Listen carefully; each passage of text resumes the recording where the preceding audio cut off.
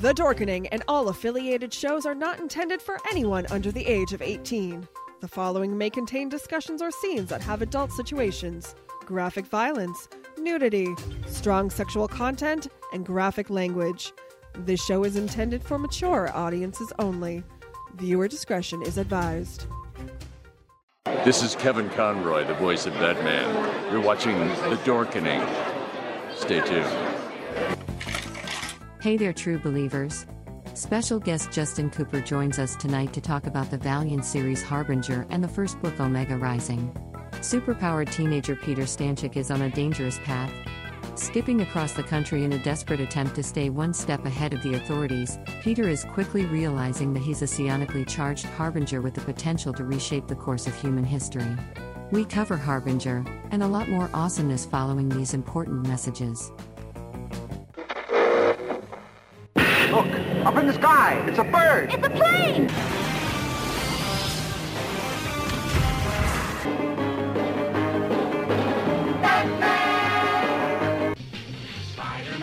Spider-Man does whatever a spider can. Their mission, to fight injustice, to right that which is wrong, and to serve all mankind. I can't get over this, so the only thing left to say, of course, is the one obvious thing. Excelsior! Everyone thinks because you're a zombie, you don't know good coffee. Well, they're wrong. There's only one brew that gets my seal of approval. Deadly Grounds coffee is my guilty pleasure. The aroma is so intoxicating.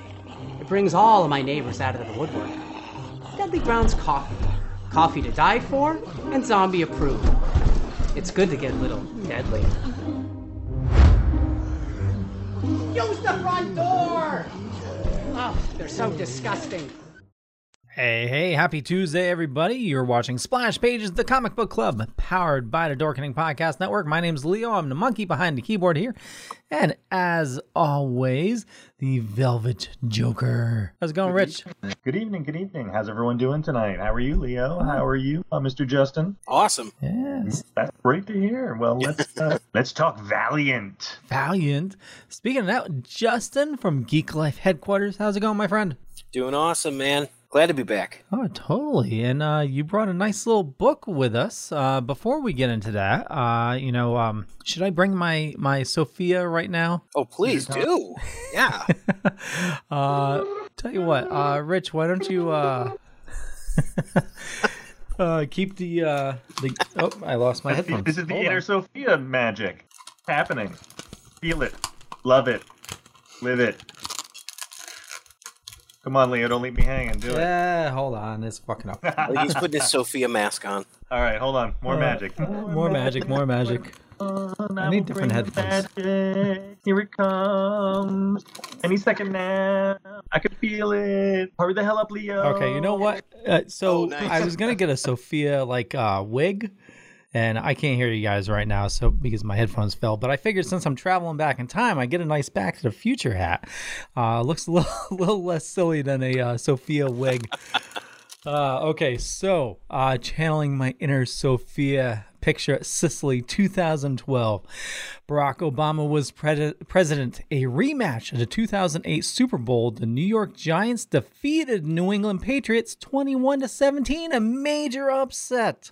Yeah! We paid a ticket price of $7.96 to go see a group of unknowns save New York in The Avengers, which grossed a measly $623 million that year. Followed by a bat with a broken bat in The Dark Knight Rises, also The Hunger Games, Skyfall, Amazing Spider-Man, Brave, Django Unchained, Wreck-It Ralph. That was a good year, 2012. Yeah. If you're a kid in 2012, you missed out on Saturday morning cartoons, but you did get Adventure Time, The Regular Show, Amazing World of Gumball, and I didn't know this. Mad had a cartoon in 2012. They did, yeah. It was on Cartoon Network.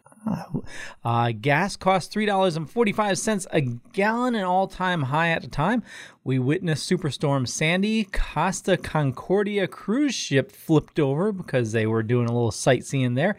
And the economy was in recovery. And apparently the zombie apocalypse Yes, it was Florida, where two naked men eating one of the victims' nose and eyeballs. Enough said about that. And there was a couple of other zombie-related things. But, Florida. And, the Higgs boson was discovered. So, Harbinger, superpowered teenager Peter Stanchik, is on a dangerous path, skipping across the country in a desperate attempt to stay one step ahead of the authorities. Peter is quickly realizing that he is a psionically charged Harbinger with the potential to reshape the course of the human history. But Peter's plight has not gone unnoticed. Respected philanthropist and fellow Harbinger Toyo Harada is about to offer Peter the chance at the things to which the boy has always longed: family, inner peace, self-control, and induct him into the sprawling secret network of conspiracy and subversion known as the Harbinger Foundation. Now Peter begins the long road towards a destiny that will shake the very foundations of the Valiant universe. His first lesson: all power comes at a price. Collecting the 5 issues of the critically acclaimed series by the New York Times best-selling author Joshua Dysart, Unknown Soldier, acclaimed artist Kari Evans from Carbon Gray, and Louis LaRosa from Punisher Max. This is a perfect place to catch up with a series that comic book resources called Superheroes at its Best. And if you're interested in checking out, I have an Amazon link up above or down below, depending on where you're watching or listening to us, to check out Harbinger Omega Rising on Amazon. How'd I do, Justin? Dude, that was so good. That was so good. And then you even had like the plug from like, Comic said this. And I'm like, wow, that was really professional. I think you did it absolute justice. Well, thank you. This is something not a lot of people are probably aware of. We'll get into, whether we enjoyed it or not. But apparently this was a series in 1996 that Valiant purchased. So this was an original comic back in the early days of Valiant, when Valiant started. They had a book called Harbinger, which was kind of like their teenage team book. Think of like an X-Men or Teen Titans or something along those lines. It was actually one of the more profitable books. Like, it was like, if you were looking back in the 90s to buy the book, issue number 1 was going for like $125. You're like, what? Why is that so expensive? Limited run, things like that, errors in the printing, all that, but it was expensive. But so this is kind of like a I guess you want to say like a reimagining of like a previous team book that they had. And I believe the origins are, like you said, where they had purchased it, something along those lines back in the early 90s. Yeah, it was original story by Jim Shooter, right? Mm-hmm. Yeah. Yep. We all know him, Mr. Secret Wars. Yeah, and he's going to be at New England Comic-Con, right, this weekend? Nice. Yeah, you can ask him about Harbinger. There we go. But the other interesting thing is Harbinger will be the next Valiant movie that they're making. It's not owned by the same company, Sony, that did Bloodshot, which is the other Valiant movie that has come out. But Harbinger will be released by I forget what company it is, but it's going to be the next one that's put up on the screen. Really? Now, Justin, something I was reading that existence of Valiant, Marvel sued into obscurity. So, what is the new version of Valiant? So there's a couple different versions of Valiant. So there's that original Valiant, and then shortly after that, as you said, like with the lawsuits and stuff, there was they were purchased by Acclaim Comics. Right. Mm-hmm. So, and I think that had something to do with Activision or something like that. But if you think way back to the 90s, right, there was a lot of properties that were getting made into things. Like there was Exo-Man-War and Iron Man had a video game. Shadow Man had a video game that was pretty popular. But the big one was Turok the Dinosaur Hunter. That was a Valiant comic back then. And then that turned into the N64 game, which was humongous. Yeah. So after that, it just kind of went into obscurity, and you're like, all right, what's happening with this? There's no comics, there's no video games, nobody's doing anything with these intellectual properties. For a long time, they just kind of languished until there was this resurgence from Valiant in 2012. And with that, they brought back their characters. They brought back Harbinger, Exo-Man-War, who's kind of like, he's their flagship character, right? So Exo-Man-War, Bloodshot. If you've ever seen the Bloodshot movie, you know him. Ninjak, who is one of my favorites. He's basically James Bond as like the world's most successful ninja. He's kind of amazing. Shadow Man, who is like your Doctor Strange sort of magical character. Dr. Mirage, who is a psychic that talks to her dead husband that's a ghost and goes into hell to help free spirits. And you're like, what? Archer and Armstrong, which is an immortal paired with like just a young guy. And you're like, what's going on here? Oh, this young guy can do all these martial arts and stuff. There's a lot more to this series than you think. But just some of these books are just so well written and well done. And I mean, just amazing. But coming from where they were back in the day with Jim Shooter and I'm trying to think of who it was that did all the Conan books. But there was like 3 people that had the company. It was like Jim Shooter and I want to say Menser Lobes, but I'm not sure. The guy that did the Weapon X Wolverine book. But a couple artists and all that, and I mean, it was good stuff. It didn't last because it didn't hook on like everything else. But this version of Valiant that we're looking at, combined with the version that comes out in 2015, that's kind of where we are in current continuity with Valiant. And these guys actually claim to have the 3rd largest connected universe out of all comic companies. So Marvel, DC, and Valiant, more than Image, more than Dark Horse, and I mean that's ambitious. Oh, you mean, okay, yeah, because so connected between the individual titles. Oh, absolutely, yeah. Okay, yeah, because Image, Bloodshot, all that, yeah. Image. I mean, really, they do crossovers, but it's like Turtles. Turtles only they crossed over with DC and like Predator and stuff. Ghostbusters is crossing over with Transformers for some reason. Yep. The IDW. Yep. Yeah. You've got right now My Little Pony and Transformers are crossing over. That is a real thing, my friends. That's crazy. Oh, and Jurassic Park and Transformers. I just saw that today. That's even better than the last one. Yeah, there's I'm Dr. Ian Malcolm, and I'm a Transformer. Yeah. They got the T-Rex and the Jeep. I guess they come as a set or something like that. Oh, cool. Or, I don't know if it's I saw the pictures today. It looks crazy. Yeah, it's Transformers. That's part of the fun in this story, because you've already come across, by reading this, you've come across some major players in the Valiant universe, and you didn't even know it. So, I mean, Pete's up there, but Toyo Harada is like the Charles Xavier of this universe, and he has his hand in every pie, so to speak. I'm glad you said that, because I was getting kind of by the time I finished the 2nd book, I was getting a real X-Men vibe. I was like, oh, they're setting up like the X-Men, but a little well more funded. And they start off with kind of his mentor there, the Bleeding Monk. So the story behind him is that he's one of the world's most powerful psiots, which is what they call psychics. He's a near immortal precognitive and telepath. And he was wounded with a mystic spear, and it causes constant bleeding and the wound to never be closed. So we just kind of walk in, and it's like the room is blood red, and you're like, what's going on? This is very reminiscent to me. If you've ever read a book called Triumph and Torment, Doctor Strange and Doctor Doom, this starts out almost exactly the same way, with like how Doctor Doom shows up at like the Mystics cave there. So I'm like, all right, I see where you're going here. It was pretty fun. Absolutely.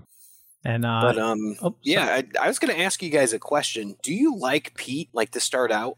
No, he's not a good character. Yeah, man. It's funny. I didn't like him until maybe the last book, and then I'm like, oh, okay. I'm starting to see what's going on. But this is a troubled character he's using his psychic gifts to try to get drugs to help his buddy out and himself, and he manipulates a woman into thinking she's in love with him. Like, wow, this guy is kind of piece of crap. Yeah, he does not make good choices. No, definitely not. But you definitely see, where life has really fucked him over, though.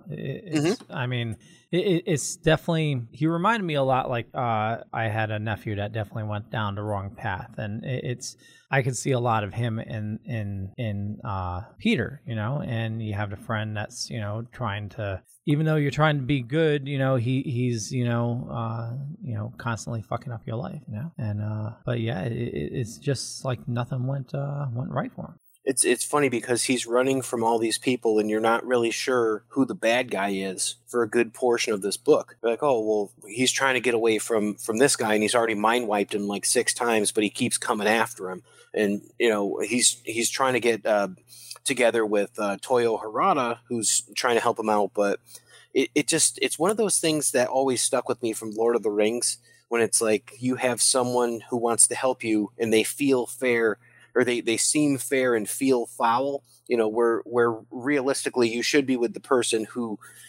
feels fair and seems foul, like your Aragorn or something like that. And I mean, to have like this whole thing handed to him is like, oh, here you go. You're going to be the chosen one. Come with us. You can be with me.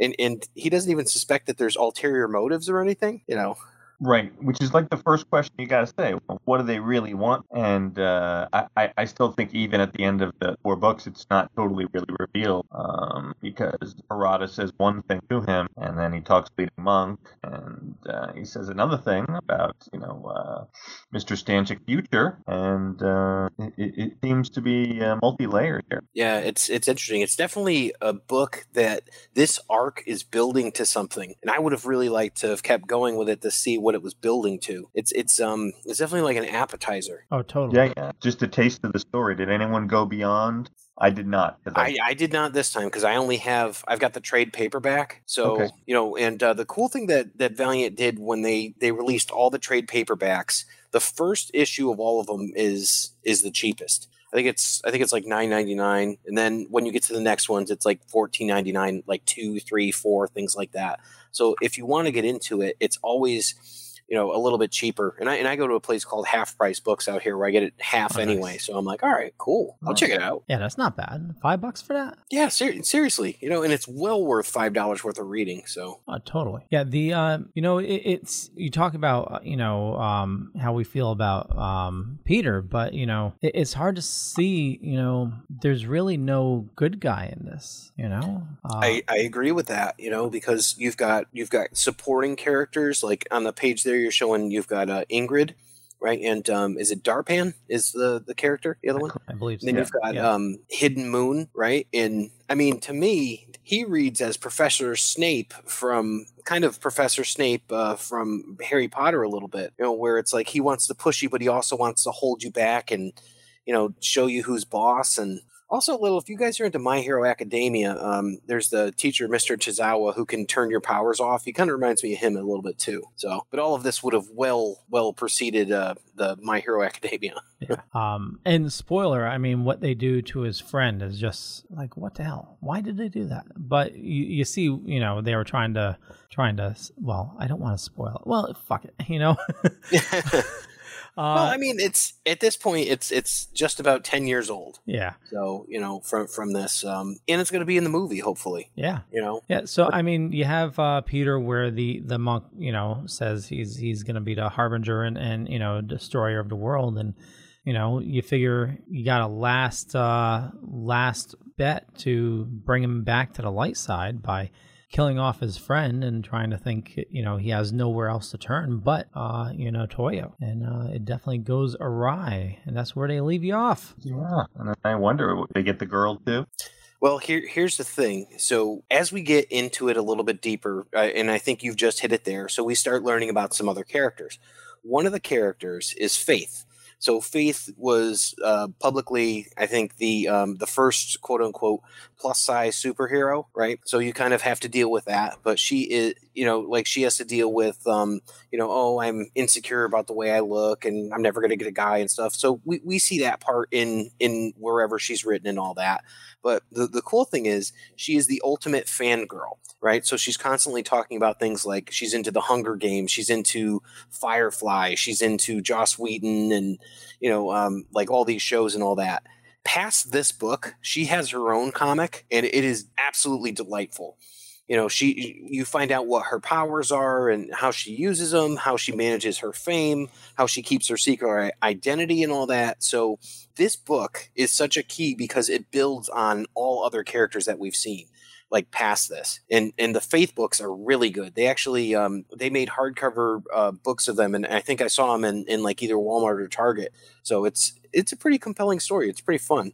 And the other characters that we see in here, we get into the date that shows up, Obadiah Archer. And that's a cool crossover because there's a book called Archer and Armstrong. And Archer is is, you know, this young kid who's kind of like a savant. He was raised by a religious cult of zealots and all that to be an assassin, and he is a badass fighter. He's really friggin' amazing to behold. And his bodyguard is an immortal kind of, think of like Ben Grimm, but not like made of stone. Like if he was just like a regular mook sort of guy. And he's like, oh yeah, Michelangelo's David. Yeah, I posed for that. Yeah. I told him to go smaller so he didn't intimidate people when he looked at my junk. You know, it's like, and he's like, oh yeah, I drank with Shakespeare. You know, it's like in every comic has all of these historical allegories of someone that he hung out with and drank with. So it's so funny. You know, and the other one that it really goes into is Livewire. We have no idea how important Livewire is in the Valiant universe. We just see her here as a bit player working for Harada. She's a technopath. She has so much importance because she can control machines, she can fly, she can do electricity. She's so cool when we get into it.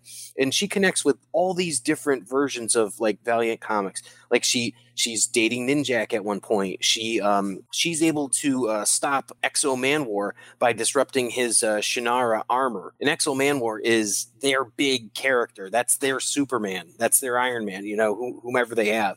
So she is supremely important. So the cool thing, having never read this before, now seeing where these characters come from, seeing someone like Faith in her origin, and seeing, you know, oh, Livewire, I didn't realize she worked for Harada at the Harbinger Corporation. I'm like, this is really amazing. So that was kind of fun, like just picking up these little Easter eggs for me, at least. Nice. I have a friend at work that he's definitely a Valiant reader, and you know, he's been trying to get me to read Valiant for a bit. But one of the things when we talk about, you know, got to pick up our box at, you know, our local comic shop, you know, it's, I always know my box is going to be, you know, a hefty price because I'm, you know, mainly picking up DC and a little bit of Marvel. And, you know, he won't go for, you know, 6 months, and it'll be like, you know, just Valiant is more about, seems like it's more about quality than quantity. You know, you nailed it, man. Yeah, you're not getting, you know, 5 different Spider-Man books a month. You're getting, you know, just it's what have that. They do some unique stuff right now. Yeah. The big books that they have, and they have Shadow Man, which just came out, and that's a horror book written by Cullen Bunn. You know, that one's really cool. It goes into like the magic and voodoo aspect of things. They have, I think, a book called Savage, which is kind of like a caveman sort of thing. They have Dr. Tomorrow. There's a new Ninjak book coming out. But other than that, I mean, you have Exo Manwar, which comes out maybe every 3 months. And like you said, for quality, it's all about quality. They're not even putting more than a couple books out each month, you know. But the cool thing is some of the variants they've had have been so interesting. Like, I've never seen it before. They have glass covers or carbon fiber or something like that. And you're like, I can't imagine anything more, you know, collectible than a comic book cover made of glass. That's insane. That is crazy. Wow. Yeah, a little bit. Yeah. Must they charge for that? It's retail exclusive, so you have to get them after ordering so many from the publisher. So imagine you order like 400 issues of Exo Manwar, then you get that one special edition. So they're really hard to come by. Oh, okay. I have never seen one, so I'd love to though. Kind of like the Platinum Spider-Man #1, right? Yeah, you're yeah, probably right on that one. Yeah, crazy. Yeah, not the hologram Spider-Man. I don't think it was hologram. No, it was there was a Platinum one that was like a retailer exclusive. Okay. And yeah, it's crazy price. I had a chance to buy one for a couple $100 when they first came out. It was like, yeah, it was out of my price range. But yeah, it was. Yeah. I've been keeping up with the last Ronin ones. I actually was just before I got on here looking at the pre-orders for issue 4. So, but those are like the retailer exclusives are like one for every 25 or something, so they'll get a couple of them. But you got to get there on the day they're released to be able to even have a chance, man. Yeah. Wow. So going through this, I'm assuming we're all gonna continue reading this. We'll go over our rankings on them. But where else, you know, if somebody enjoyed this, where else should they go next on the Valiant tour? So here's the interesting thing. If you do Comixology Unlimited, you can get every Valiant book on there, and you can borrow it, and you can just read it with your subscription. Every single one of them. If you're into digital stuff, you can go to the Valiant website, and they sell like little like your little jump drives that you plug in with the USB. and you can get this entire collection of their entire run of from 2012 through 2015 on a jump drive for like $45. Really? So the amount of stuff that you get for the value is ridiculous. That is crazy. So not even just that, you can still go and get all of the trade paperbacks at places like I said, I go to Half Price Books, or I'll go to my comic shop and they'll have them if they're used like half price. This stuff is out there. It's incredibly available. And you could even get the back issues if you want. I did that because I started getting into a book called Quantum and Woody, which is hilarious. I don't know if you've ever seen a picture of that. It's they're two brothers.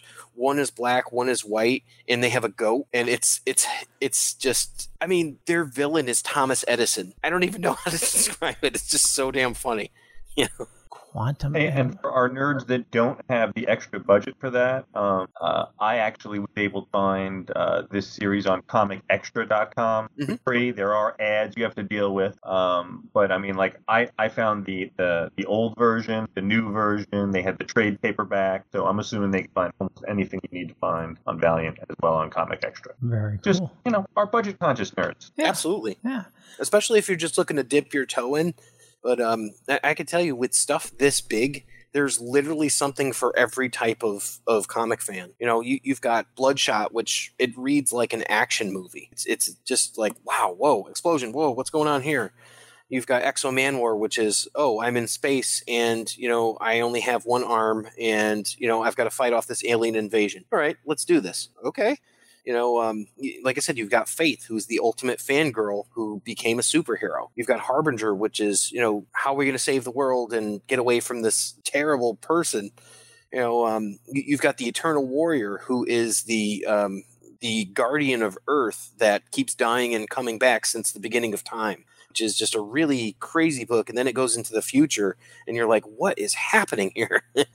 And then Archer and Armstrong and Quantum and Woody, Dr. Mirage, which is, if you don't even like comic books, I could definitely see people reading Dr. Mirage because there's so much just passion and it's so dramatic and it's like an adventure story, and a love story all kind of wrapped into some paranormal ghost shenanigans.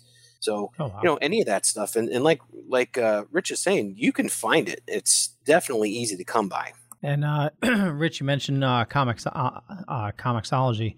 Was it you or was it Comixology? Yeah, Comixology. I was Comic Extra. You were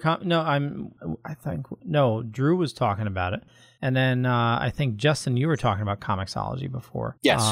Yep. I think we were chatting about it the other day, and I ended up just subscribing to it. So yeah, it's like $7.99 a month. So in the terms of what you get.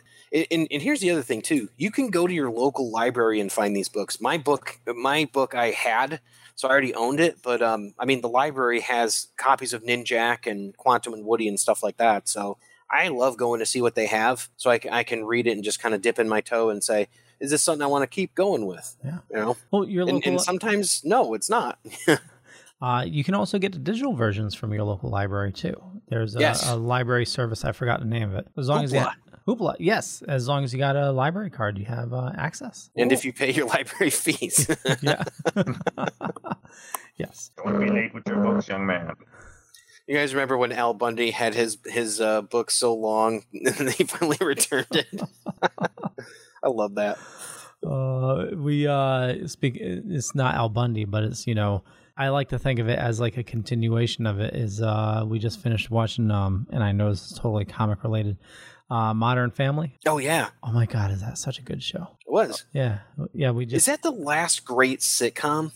Well, because it finished in 2020, actually. I think. That ran for 11, 12 seasons, something like that. It's so funny you mention it. I was just thinking of how that was filmed, and that was filmed similar to The Office, similar to Parks and Rec, and then you've got Modern Family, and it's like. That's the style of the 2010s. Yeah. It's very different than like a Married with Children or even like a Munsters or Addams Family, some of the older ones. Yeah. We actually started watching it because of WandaVision. Oh yeah. That makes sense. Yeah, because everybody was talking, it's a Modern Family episode and heard so much about it. We decided to start watching it and fell in love with it. So we just binged it. And But I don't know if that's the last great sitcom because Schitt's Creek was pretty amazing. Yeah, that is a good point. Is that a sitcom? Because I don't even know. Oh, it's definitely a comedy. Yeah, absolutely. It's definitely a comedy, and in that vein, watch anything with Chris Elliott in it. I'll spin left. We just previewed that first episode of that new What Fuck Kevin, which is the girl from Schitt's Creek, the sister. It's her new show, her new premise. Oh, and we hated it. We thought it was a disaster. Really? That's AMC. Wow. Absolutely. Was that Leo? That was AMC. I don't know what it's on, to be honest. Oh, okay. Yeah. I'm a TV pipe. I don't know what day it's on. I don't know what time it's on. As long as it's been viewed, I can view it. Oh, okay. Okay. Okay. I true to character. What can I tell you? Hey, that's why we love you. So yeah, totally. So not that good, huh? No, it was they're trying to do something. Like, it's part corny sitcom, but they're also doing they're trying Boston accents, and I don't really feel like they're doing it very successfully. Oh boy. And then they sort of flash to this whole other thing where it's like her dealing with depression and anxiety, and it's sort of dramaful. And I see they're trying to trope it up, but oh my God, I don't know. Maybe I need to give it another episode or two, but it was really hard to digest that whole first episode. Wow. What's your cutoff for a series? How many episodes will you watch? Sometimes I won't last 10 minutes. Oh, okay. If the acting is really horrible and the dialogue is if I find myself trailing off and looking at my phone, I know it's a bad show. There you go. But yeah, I mean, I could go one episode, I could go 3 episodes. It all depends on my mood, because right now I've got a few things I'm watching, so I'll probably throw that back on the back burner for a month or two till I get dry again before I give it another resurgence. Now, I don't know if you guys knew this, but speaking of shows, they filmed I want to say it's a 4-episode miniseries. It's called Ninjak versus the Valiant Universe. You can definitely watch this on YouTube, and I'll send you a link, Leo, for this. You'll recognize some of the cast members, but to play Bloodshot, they actually got Jason David Frank, the Green Ranger. So to play this. So this does feature Livewire. Livewire's in it, so that's kind of cool. Obadiah Archer's in it, but there's no Faith or there's no Pete Stanachek or anything like that. But it's kind of a little glimpse into the Valiant universe. Not exactly a sitcom, but but it's got some fun moments, and it's a cool watch, and it's all based on, they had a 4-issue miniseries where Ninjak had to kind of take on all of the big characters in the Valiant universe. So it's kind of fun. Nice. Where's the production value like, Justin? Should be on YouTube. You should be able. Oh, I think we're losing you, Justin. You there? Yeah, I dropped out for a second. Okay.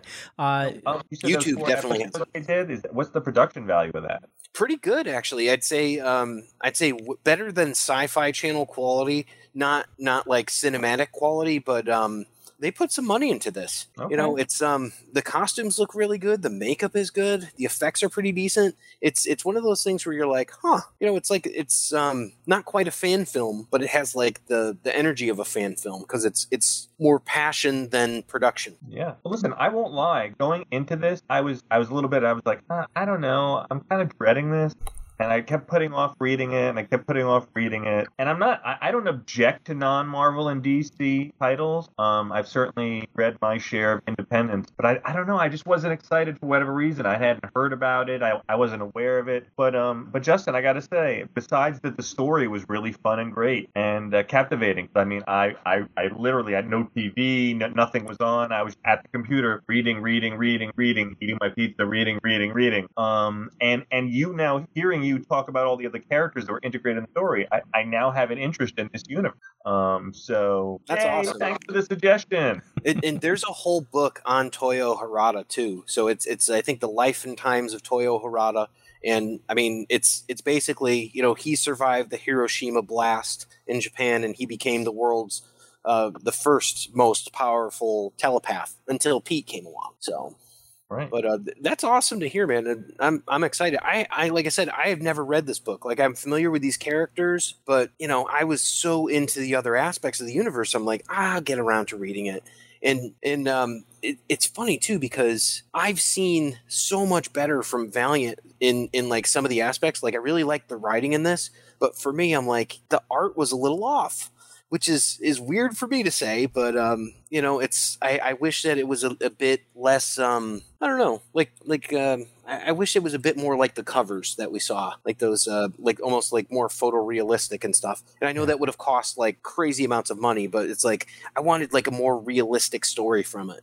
So at least in the art. So okay, I'm right there with you with the artwork. I mean, it's in some spots it was really good, and like the covers were amazing. But where it really fell short for me was definitely the artwork. But the story was awesome. Yeah, you know, yeah. It was definitely, you know, a story where you can, you know, definitely see the realities in it, even though you're talking about, you know, a guy that, you know, can move stuff with his mind and just, you know, has all these powers, and, you know, all these other people that have their powers. And but yeah, it was really decent. Yeah. So and there's a natural progression for Pete too, because like I said, in the beginning of the story, you don't like him. Then you get to the end and you kind of see what he's all about. And, you know, you're like, oh, he's kind of a prick. Oh, he's got a hard edge. Oh, but he really cares about his friend, and he really kind of wants to do that. And then you get to the part where they're asking him to turn on someone's latent psyop powers. Yeah. And he's like, I don't want to do that. I don't want to do that. And he takes a stand against, you know, the only person that's ever helped him, because he has a moral issue against what's going on. He doesn't want to hurt anybody. We haven't seen that until this point. So we're 4 issues in until we actually see any real humanity out of Pete. Yeah, so because I'm like, good. Well, yeah, because he's told 1 in 4 die from the procedure, and you know, it's either putting faith was it faith at the time, or yeah, it was yeah. So it was saying you know, either put her through the machine or give it a go, and obviously it worked. It's he fucked her up. Then we get to the last panel, and she saves his ass. Yeah. So crowbars. Who would like to go first? Let's let our guest Justin go. Sounds good. Out of 5. I don't want to rate this one too low, you know, but like I said, the art to me, it's like the art could have been a little more clear. Like it's I don't know what it reminds me of. It reminds me of like maybe Ultimate X-Men or something like that, like back in the day. So it's like it's not bad. And I don't want to say that it's bad at all. I just want to say I felt like it could have been clearer had it been drawn in a different style. I'm going to say that the story, I liked it a lot. I'm going to actually give this 4 crowbars, but with like, you know, just on the edge of 3.5 to 4, because I really liked the story, but the art took it out of it for me. So if I could do 3.75, I would do that, but you know, probably just 4. You can do whatever you want to do, my friend. Whatever. All right, 3.75. 3.75. There you go. Velvet Joker. Just to be difficult. Yeah, I'm not too far off of Justin's. I'm actually going to say 3.85. Less for me about the art. One of the things that kept bothering, and it's done in many comics, like in the beginning when they rehash the story, like they kill a page or 2 of rehashing what we already heard. Previous book and previous book and previous book, and I've always found that to be very annoying. And I feel like you're almost saying, "Hey, customer, you're stupid. You're not going to remember what you've read and what you've been anticipating the next part of the story." So for that reason, instead of the art, I'm going to say 3.8. 3.85. Yeah. Okay. I mean, yeah. Like I said, the only thing I found, and it seems like we all have the same issue, was the art. But I mean, you know, looking at the art of the last panel, actually, I'll show right here.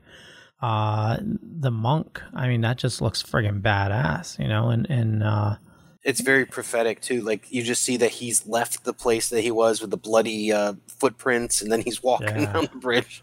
It's pretty cool.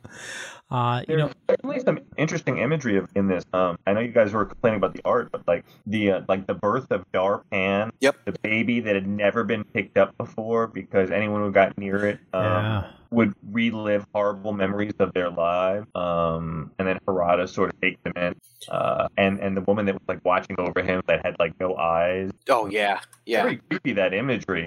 So I mean, he's definitely pulling some good stuff going on. Absolutely. Yeah.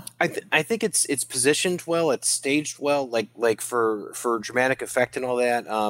I think like the action and all that, it's in good spots. It's, for me, it's all about the details and some of the things, like especially in the first issue, like when he meets Chris, the girl, and all that. I'm like, all right, what's going on with her face? There's like crap all over her face. So, and again, that's me being totally nitpicky with the art. You know, it's not that I dislike it. It's just like the details in it really kind of bother me.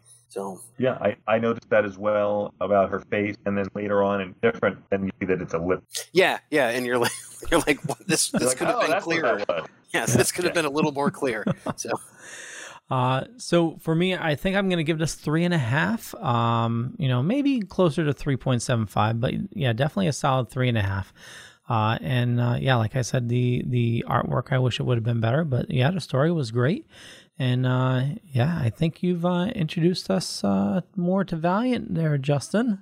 Yeah, I'd love to see you guys like take a look at a book like Ninjak and that, because if you look at the Matt Kindt run on that one, where you have Clayman doing the art, oh my God, that's like where we were just doing Kingdom Come before, where you had like Mark Waid writing and then Alex Ross painting. It's kind of like that. You're like, holy crap, this writing's amazing. Holy crap, this art's even better. It's just like really good. And then the Exo Manowar run, where it's kind of like, if you've ever read John Carter of Mars, it's kind of like that, but in space with space armor. And you're like, oh, damn. It's just so cool. Some really fun stuff from these guys. And, the original run on a lot of the stuff is, you can find any of it in like your quarter to 50-cent bins at any comic book shop. You can go in and you can find it. Absolutely. The first appearance of Ninjak you can get for like $2. Or 50 cents, depending on, like, my comic shop does like 50-cent Wednesdays and stuff like that. But like, they were hard to read back in the day because they were on cheap paper stock and they didn't feel good in your hands, and the ink would bleed, and the covers were too thin and all that. So it's like there was a lot of issues that I had with it back in the day. But these are on like, it's on like you remember Oak Tag from when you were in like elementary school, like that really thick sort of cardboardy paper, like the cardstock. They have like cardstock covers with like beautiful laser printed colored pages and all that. And this has a really good feel to it. So they've really upped their production from the 2012 through currently. So I highly recommend. I know they have Savage, Dr. Tomorrow, Shadow Man, Ninjak will be coming out again. And Rye, I think, is another one. All of these sort of things, these books are out now, and they're pretty good. So I would say check out some more stuff from them. Will do. Yeah, I'll go borrow some stuff from Comixology. Give it a try. There you go. Yeah. Dip the toe. Yeah. So I know normally before we talk about what we're reading now, but we didn't do that. We went right into the story, and I think that was a good progression. So what do you guys is there anything else you guys are reading right now, or what's going on? I was reading Heroes Reborn a couple days ago. Oh, how is that good? Which is interesting. I'm trying to see where they're going with it. It's interesting storyline, keeping me captivated. The art is good, sharp. But Juggernaut the Duck, it looked like. What's that? There's a Juggernaut the Duck. Yeah. That just looked amazing. Like, my mind was like, what? Yeah, they're definitely doing some interesting fusions of characters. It's fun stuff, but yeah, that's about it. I'm not. I read this tonight. I read that earlier in the week. That's about it for me. How about you, Leo? What are you reading? Well, I blew through Batman Earth 1 Volume 3, which was phenomenal. Definitely a little twist on the Two-Face character, and but yeah, some people were complaining about, but I thoroughly enjoyed it. I need to get caught up on Robin. I think issue 4 just came out.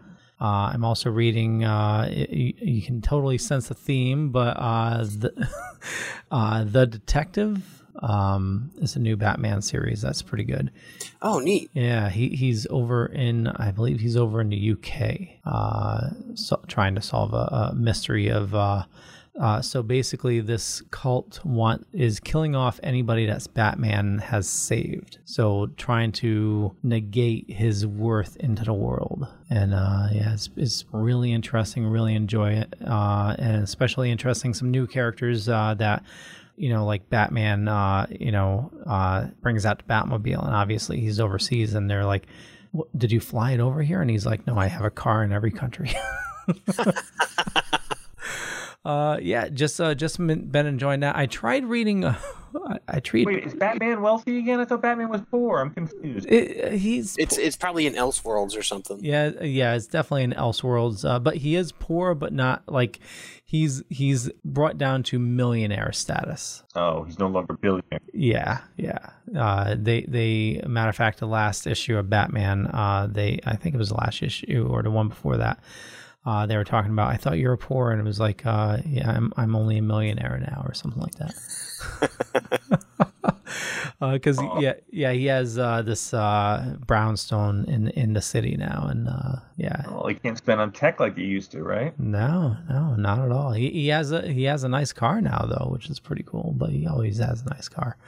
Yeah, I tried reading Web of Spider-Man. I thought, first couple pages it was looking good, but then it got weird. So I'll give it another try. The new Web or a back in the day Web? This is a new one, WEB, mm-hmm. Web of Spider-Man, and yeah. Okay. But yeah, I'm interested. I've been seeing Heroes Reborn, so is it like a retelling, or it feels like an Elseworld story, but I'm not sure because they're not really revealing. At least I think I'm one issue behind. They're not really revealing like what's going on. It just seems to be like there's something going on in the universe, and it's just totally. You got to read it, Leo. It's like a reality thing, right? What's that? It's like a reality thing, isn't it? Where reality gets changed. There's something's changed. Well, I mean, it's not like our kind of universe. Like everything is different. People are like amalgams of characters or different people, and I don't even know how to describe it. Okay. Well, yeah, I'm sorry. I'm kind of flummoxing this one. No, because I keep on seeing different covers, and it's like Heroes Reborn. Then there's like all the different storylines. It's like a one-off. Is it like one-offs or a series, or? Well, I think it's all connected, but I'm just reading I think the main one. Okay. 5. Yeah, the main storyline. I haven't been reading the spin-off at all. It's like a Marvel company-wide crossover, like Secret Wars was. So there's going to be one central or War of the Realms, something like that. So it touches all the different characters in the universe. Exactly. Okay, and they have the Heroes Return as well. Yeah, I haven't gotten that. Okay. Okay. Well, and what about you, Justin? What else? What do you got going on? As I mentioned, I was checking out the library, and I did pick up some cool books. There is a Batman Elseworlds book that has all these different stories of Batman, including like the story where he became a Green Lantern. So I'm picking through that. I did start reading again Batman: The Long Halloween after watching the animated film. Nice. It is by far my favorite Batman story, and I know a lot of people are into Hush and all that, but like Long Halloween is a detective Batman story. And it's so good. Awesome. I read some Indiana Jones comics that they had. That was kind of fun. It's just, it's always good to see just some grumpy old Indy. Reading Daredevil as usual. But I wanted to ask you guys, what do you think about the character Punchline in the DC? Because, you see her, she's all over the place and all that. And I'm just kind of interested, like, how is she landing with you as fans? Is she over already? No, she's. I feel like she's being put out there as like the new Harley Quinn, but she doesn't have like the street cred for that. And we're like, whoa, slow down there, girl. Well, I read her in a couple of storylines, and I read her her background, her origin, mm-hmm. and then she slits Harley's throat, and then Harley kicks her ass, mm-hmm. and then it seemed like Harley kind of embarrassed her, and Mr. J kind of was like, yeah, whatever. And then I thought that was it with her. I thought she was just sort of a one shot for like a year, and that was it. But they gave her own series, I think, something like that. So she had she's been in like a couple other books since and all that. Oh, okay. I wasn't aware. I apologize.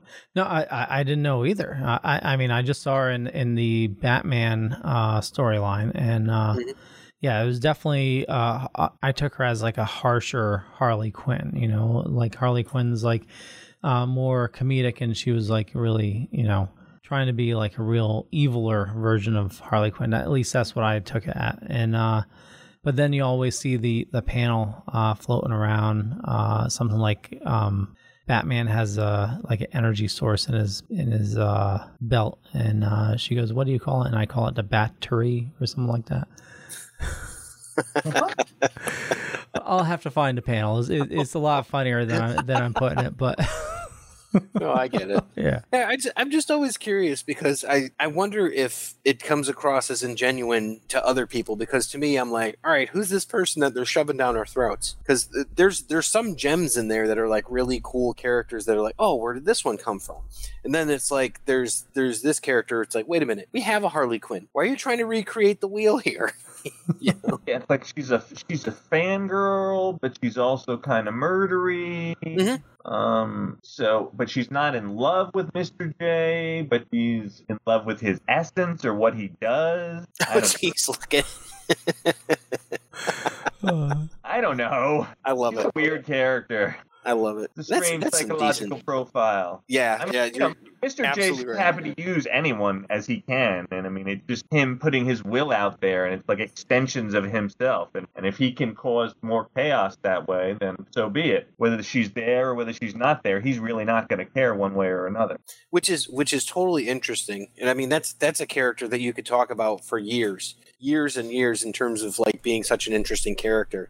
I heard a theory one time from someone who was into, let's say they're into an alternative sort of lifestyle, right?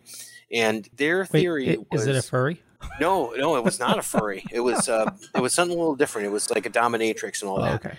And they had suggested that the dom was actually Harley, and you know and the submissive was actually Joker. But it was kind of switched over for like when they were not in the bedroom. So he was basically like playing an act until they got into the bedroom and things were, and he's like, here's all the signs. You can see this. Like psychologically, he's you know, a lost boy character in this.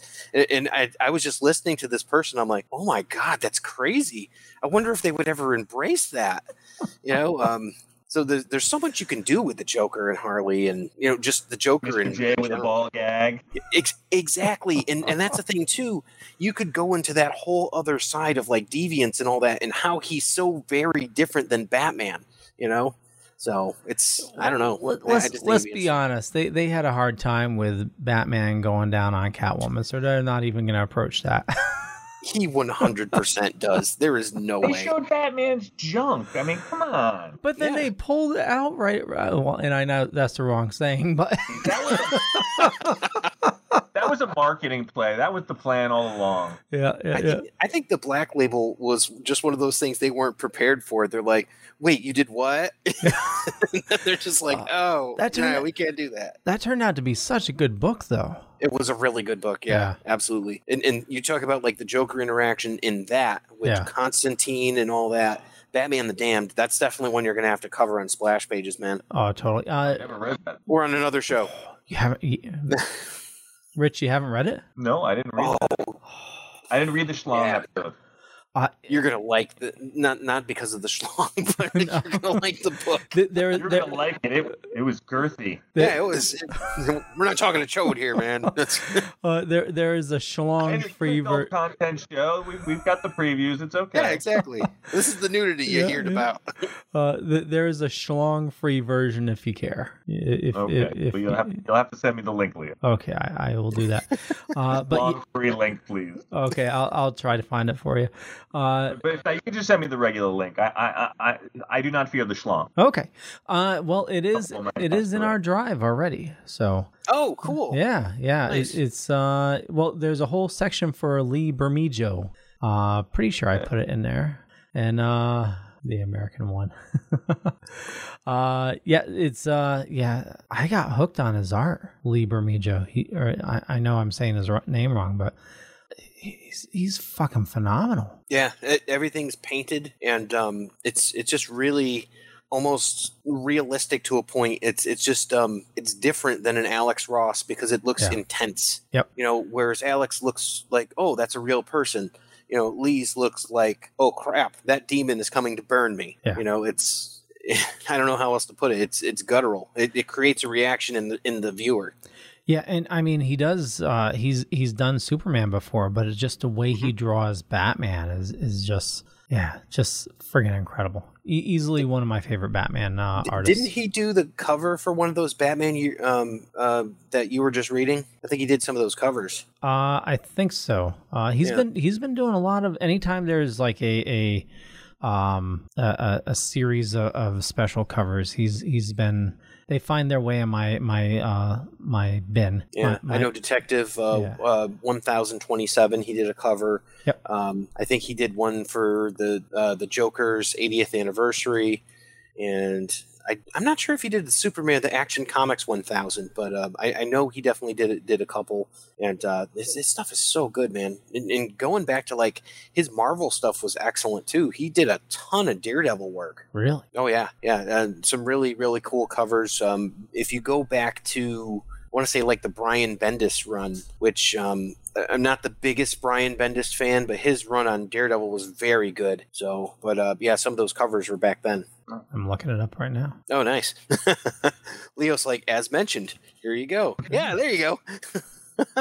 Yeah, see, that's so cool. That's like hanging on your wall cool. Yeah, totally. I picked up his art book for Batman.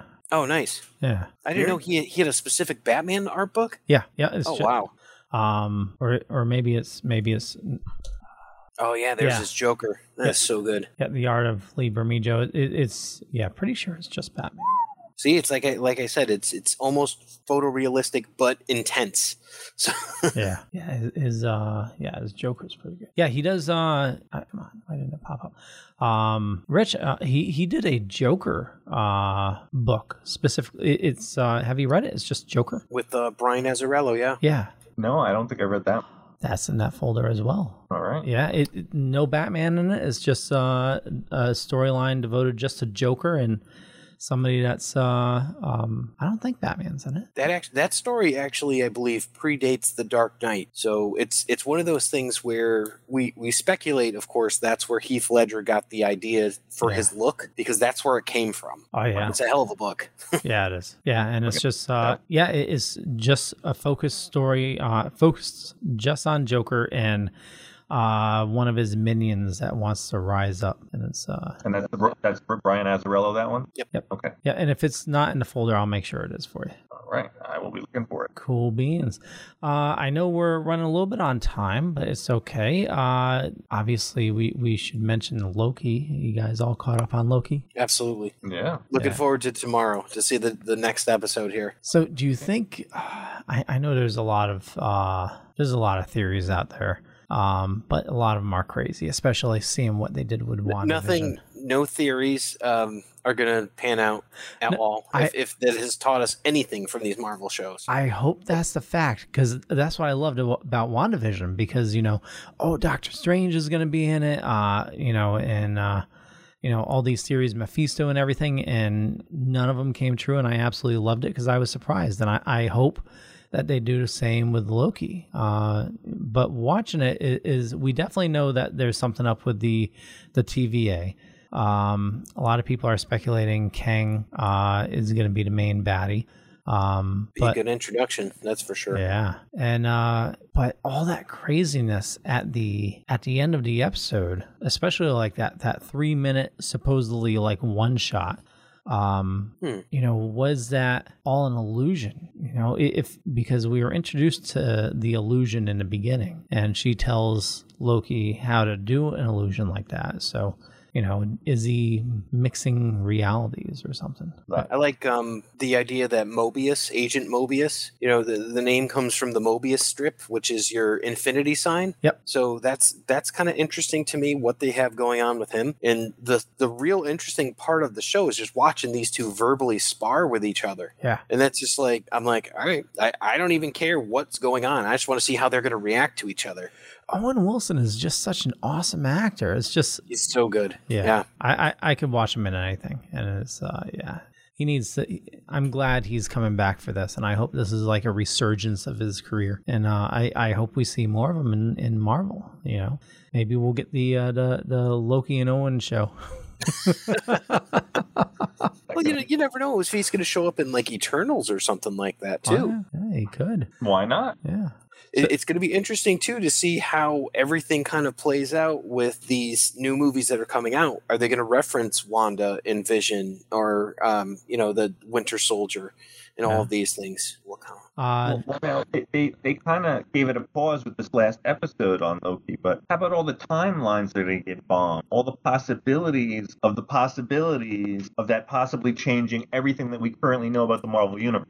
And wouldn't Heimdall have been able to see Loki, at any given point? So, I know that the Infinity Gems don't work here, but what about like all these other areas of continuity, like, the Soul Gem and things like that? So how does any of that stuff not affect the TVN or TVA, is it? Their power is just so much stronger, apparently.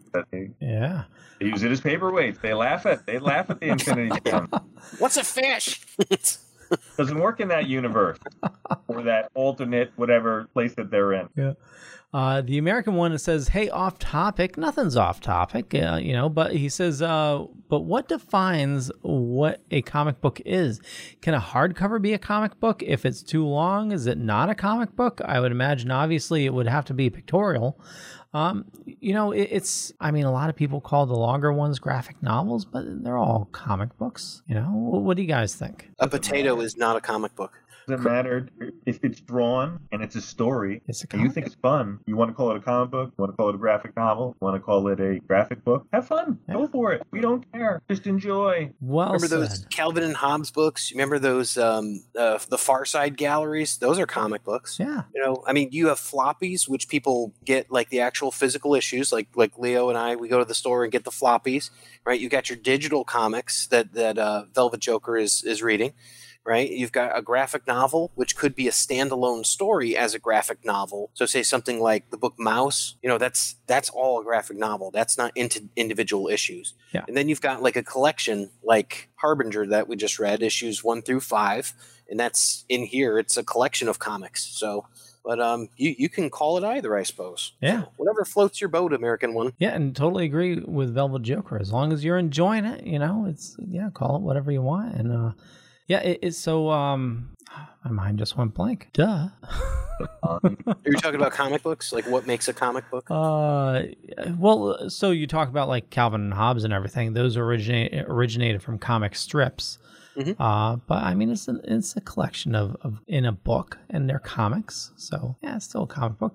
But like Killing Joke. So yeah, the American one, I'm right there with you. I was confused when I first started collecting and everything, and when I started organizing my collection, I thought that any graphic novel had to originate in floppies, but I was completely wrong. Killing Joke was just a graphic novel right from the start, And that digital one, Justin, we talked about before. What was that? Digital Justice? Oh, Digital Justice. Yeah, that was specifically a graphic novel. Yeah. Yeah, and I was totally off the mark. I thought it was a redo of Dark Knight Returns, but I reread it and it wasn't. So you were right, as always. Books like God Loves and Man Kills for the X-Men. That was a specific Marvel graphic novel. I think it was like issue 2 or 4 or something like that, because I think the first one was like the New Mutants' first appearance, and then it was God Loves Man Kills.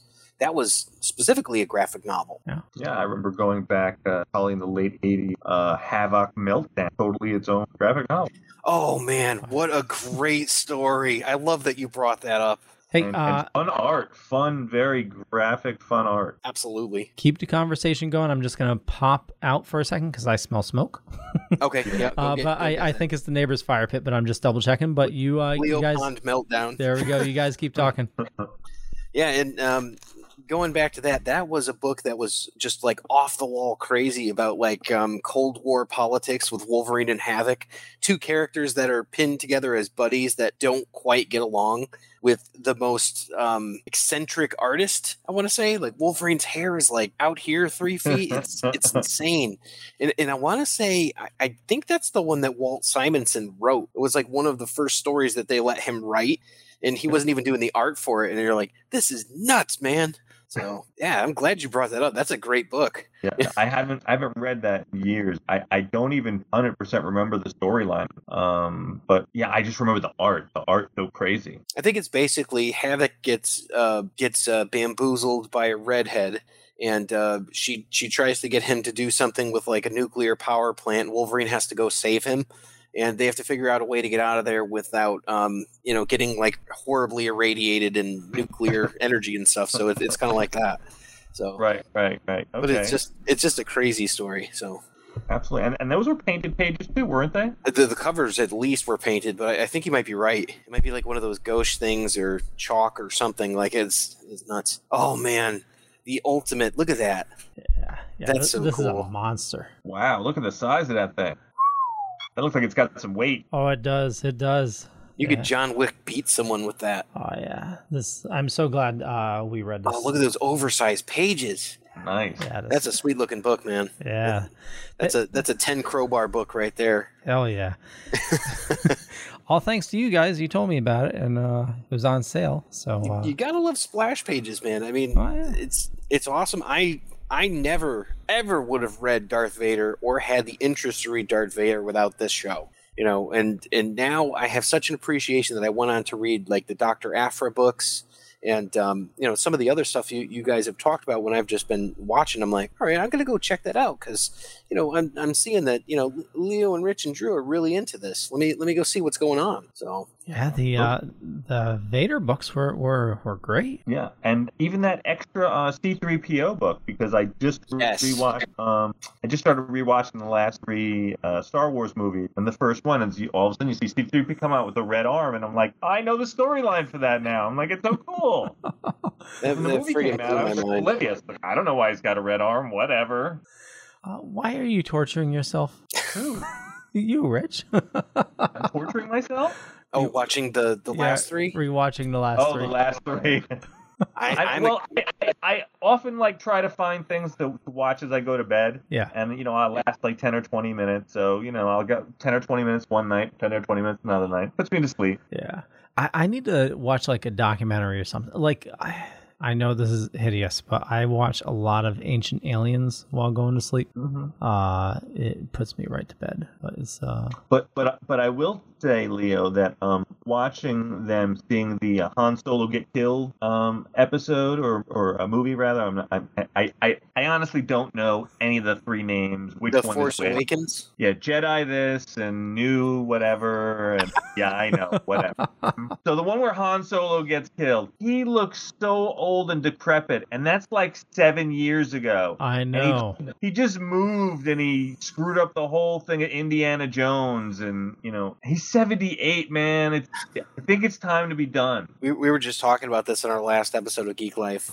We're like, how intense must it be to hang out with Harrison Ford in general? He's like, hey, you gonna hand me that hammer?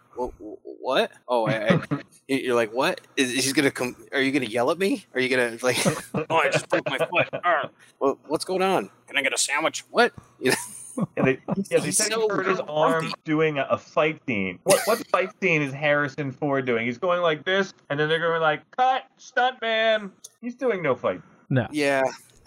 I'm kind of with you on that. I'm going to see the Indiana Jones, but I'm very much of the mind that they should have done something with Shia LaBeouf or something and been like, let's just hand it off to this guy. Yeah. I would see it. I think he's a great actor. I think he's nuts, but we watch Nicolas Cage movies. So we know he's nuts. Let's just lean into it. Well, what they need to do, the actor that they got for Han Solo, maybe use him as a young Indiana Jones, and just dub someone else's voice over him. Well, it doesn't take too much to go, For the record, I liked Solo. I thought Solo was a watchable film. I'm like, I'm a Star Trek fan. We like our movies. You know, the one that we don't talk about is the original motion picture. Everything past that is awesome. Wait, what? Not 5. Not 5. The one with the whale? You like the one with the whale? Oh, hell yeah. Oh, absolutely. That's like our third favorite. Absolutely. Yeah. You know, you got Wrath of Khan, you know, you got Search for Spock, and then you've got like the one with the whales, The Voyage Home. So it's like, all right, right there. But yeah, 5 is not great, but 1 is so boring. But it's still, well, like, it's not like Star Wars where we're like, oh, we hate it. It doesn't do this. It doesn't matter. It's Star Trek, and I love it. You have to go into 1, you know, with the mindset that is like the birth of the Borg, and that makes it palatable.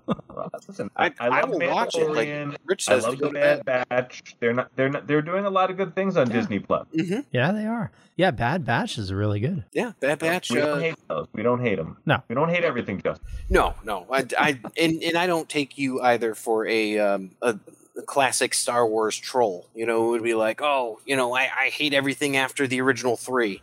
You know, there's a lot of fun stuff in The Phantom Menace. Is it a great movie? Definitely not. But the music's awesome. Fun aspect, absolutely. You know, like there's some really cool things in it.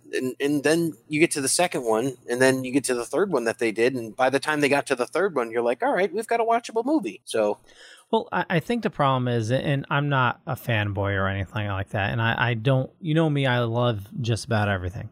Mm-hmm. Force Awakens, I thought was phenomenal. I loved it. It definitely had a lot of hope going into it that we're getting a new Star Wars. It's going to be awesome. And then you get to Canto Bight, and it was like, what the hell are we watching? You know, the casino scene. In Last Jedi. Yeah. So wait, I like that casino scene. I don't know why everyone hates that, and the whole running horse thing afterwards. I thought that was fun too. The running horse, it was okay. It was just the whole morality that they seem to be pushing down your throat. You know. But it seemed like it was turning Star Wars into, I don't know. It's hard to say. Like, you know, it's not, you know, I don't want to know too much about the government, you know, and their policies and everything, you know. I'm following you. So it's more of like a statement about like what the First Order is about, and you know how they make their money, and what they do to oppress people, like things like that. Yeah, I like how, you know, like Marvel, they're getting down to the nitty gritty in the series, and that's where it should be, and that is awesome. You know, that's where you can flesh out characters and flesh out storylines. But in a movie, you really don't want that information. You know, you want a solid plot. You know, you want your good pace, right? Really good pace. Your character's going somewhere, throwing some action, and you know, a little bit of comedy, and you're golden. But try to keep the storyline simple. You know, not. Right. Yeah. That was that. Was it Kathleen Flanagan? Kennedy, I think. Oh yeah, Kathleen Kennedy, and now we've got David Filoni, who's going to David more or less going to take over the Star Wars universe. Oh hell yeah, yeah. He's. What's the next movie they're going to do? Do you guys know? I do not. Yeah. They already planned it out. What the hell is it? Is it? I swear I've seen something for it recently. The director from Wonder Woman is doing a Patty Jenkins. Yeah. The one who had literally months of COVID and all of that to fix Wonder Woman 84 and decided not to? I believe so. She's doing Rogue Squadron. Okay. Look out for dummies on the ground with Wonder Woman. If you know that scene. No, I don't. Oh, did you watch Wonder Woman 84? I did. All right, so there's this one scene where she's trying to save a child on the road from like a car or something. Yeah. And as she runs over to grab the child, we can see the child has been replaced with a crash test dummy, and its head is like bobbing around and all that. No.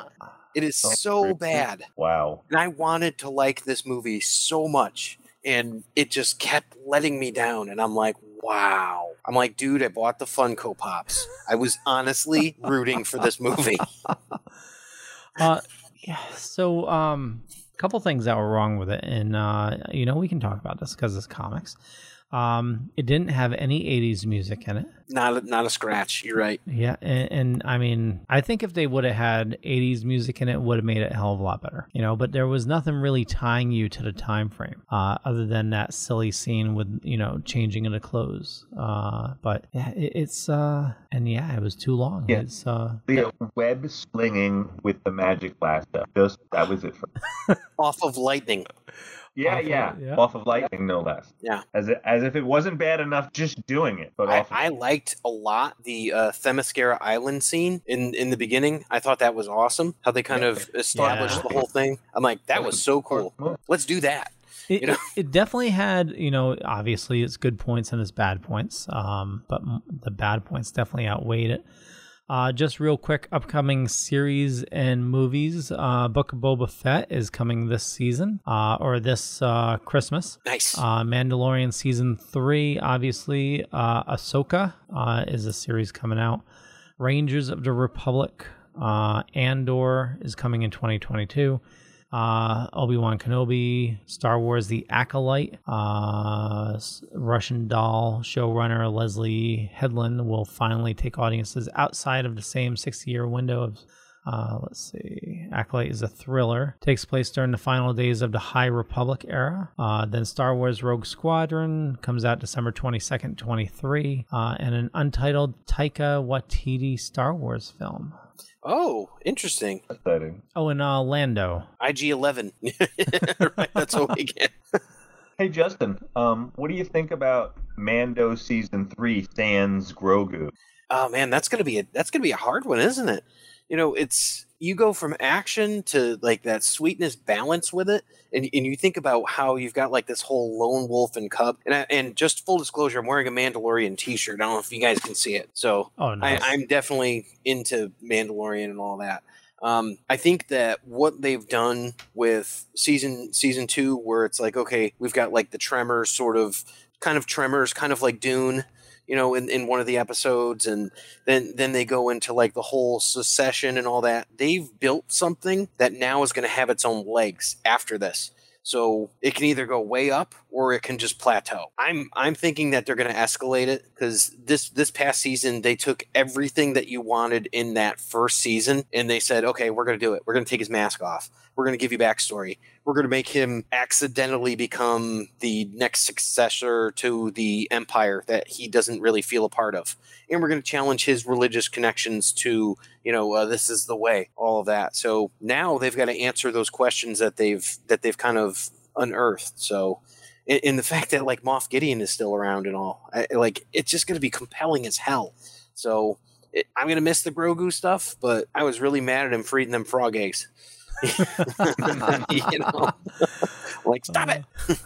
What about you, Rich? What do you think? Oh, I'm interested to see what they do, but Disney so heavily marketed the Mini Yoda, aka Grogu, that I'm really curious. I mean, I'm sure we might end up seeing him on an episode or two, some kind of memory connection or something like that. But I think they want to pull away and try to concentrate on the acting. Some of it really incredible this season, and his name's escaping me right now. Bill Burr. Bill Burr's performance was so amazing. I was so impressed. I've always liked him as a comedian. I don't think I've seen him in a terrible lot of things as an actor, but goddamn, did I feel him that. Oh, absolutely. And this was the year that he really broke out as an actor. Between that and the King of Staten Island, I forgot about that he was in. That he played the stepdad, right? In season 3 of his F is for Family. So I mean, this has been a really good year for Bill Burr. Absolutely. Yeah, I'm with you on that.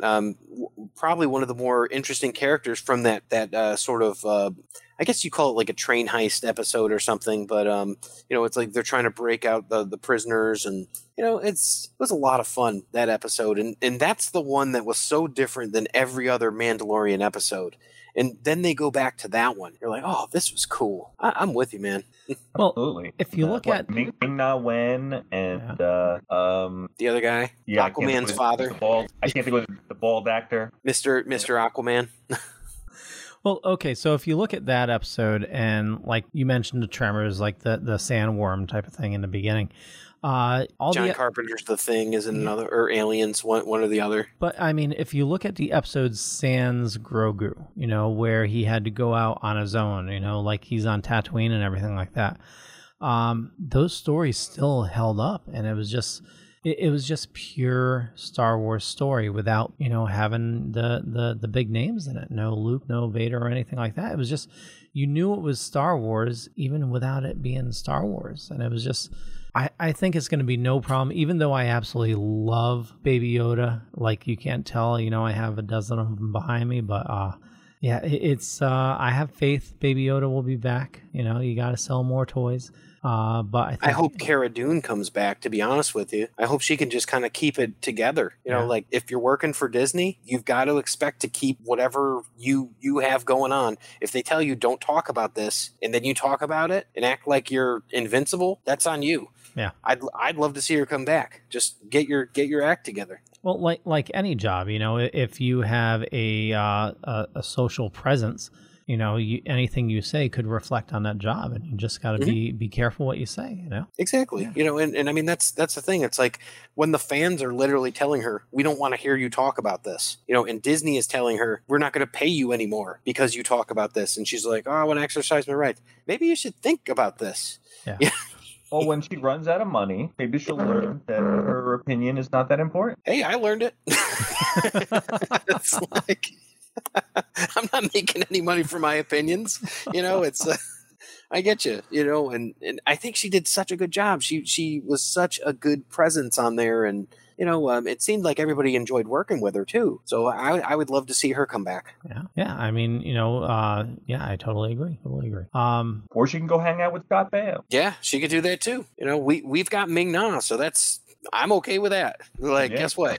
And now we've got Bo-Katan, and now we've got Sasha Banks and all that. All right, cool. We've replaced you. Awesome. Moving on. We have strong women characters already.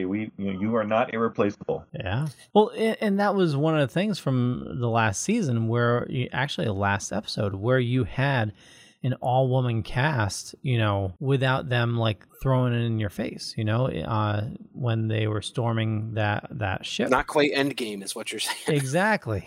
That was my least favorite part of Endgame. I actually yelled out, "Really?" in the theaters.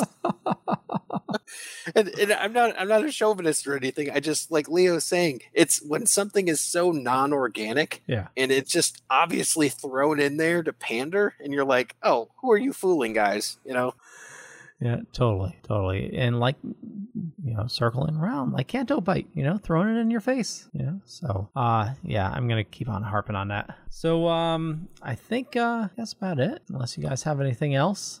Nothing at the top of the dome. No, we'll talk more. Are you guys you think you're gonna check out some more Valiant then, you were saying, right? Yeah, totally. Cool. That's awesome. Mission accomplished. I'll probably start by reading further into this story. Nice. Yeah. And then see where we spiral from there. And I think the art might change actually after the next 4 issues. So, you know. Oh, nice. And Justin, who is the Doctor Strange like character? Dr. Demento? Oh, Shadow. So there's Shadow Man, which is all like voodoo and like dark magic, and they get into like characters like Baron Zamedi, who is like an otherworldly sort of devil-like figure, like a Mephisto sort of. So there's that. And then there's Dr. Mirage. Dr. Mirage, that was the one. So both are pretty interesting. So, okay. But Shadow Man is the one that's going on right now. There's a couple different versions of that. So, but yeah, Dr. Mirage is an excellent read. It's part. They were like relic hunters, like Indiana Jones, and you'll find it out. So I highly recommend it. Oh, can't wait. Yeah. Well, so Justin, where do you like people interacting with you on the social medias? The social medias, you can find me actually on the Dorkening page. You know, I'm usually there posting something fun, so feel free to say hi. You can find me in the Epic Shells Facebook group if you're a Teenage Mutant Ninja Turtle fan. I know we've got Leo over there. So you can also find me at Geek Life HQ. So that is our other podcast. It's a comedy movie review, and we do silly impressions and stuff like that sort of podcast. Awesome. The Joker. Well, you can find me here on Facebook, Rich Davis. Pretty public. I'm here every Tuesday night. Flashy pages. Occasionally, I'll sub in with Dorkening Crew on the Dorkening Podcast, and find me on Instagram at VelvetJoker2021. That's me. Cool beans. And for me, just Google Leo Pond. You find a bunch of stuff. Could be true, could be not. But more importantly, I want you to follow these awesome people. I run a little thing called the Dorkening Podcast Network, which we have a ton of shows on the network. A lot of people doing a lot of awesome stuff. And I urge you to follow everybody there.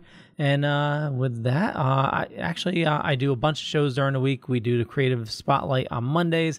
We do Splash Pages here on Tuesdays. Wednesdays, I produce a show for Still Token With on Wednesdays, and also the Dorkening. And then I'm going to be putting together a new show on Sundays. We have a comedian joining the network, David Russo. He wants to do a show, Confessions from the Convent. And then Justin has something he's doing. Brandon's going to be doing a show. And then we're putting together a little something called the Dork Night, which should be fun as well. That's going to be awesome. Yeah, so a ton of awesome stuff, by awesome people. With that, we'll catch you guys later. Bye. So, have a good night. Bye, guys. Bye. Stream is closed.